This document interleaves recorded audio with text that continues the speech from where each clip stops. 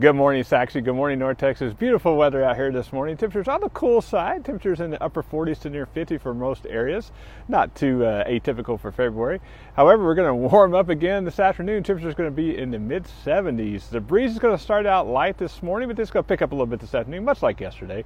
And then tonight we're going to get back down into the mid 50s, so rather warm for this time of year, and then we're going to get back up to near 80 tomorrow. So this warm weather is definitely going to continue. So if you like the warm weather, you are in luck pretty much the rest of the week.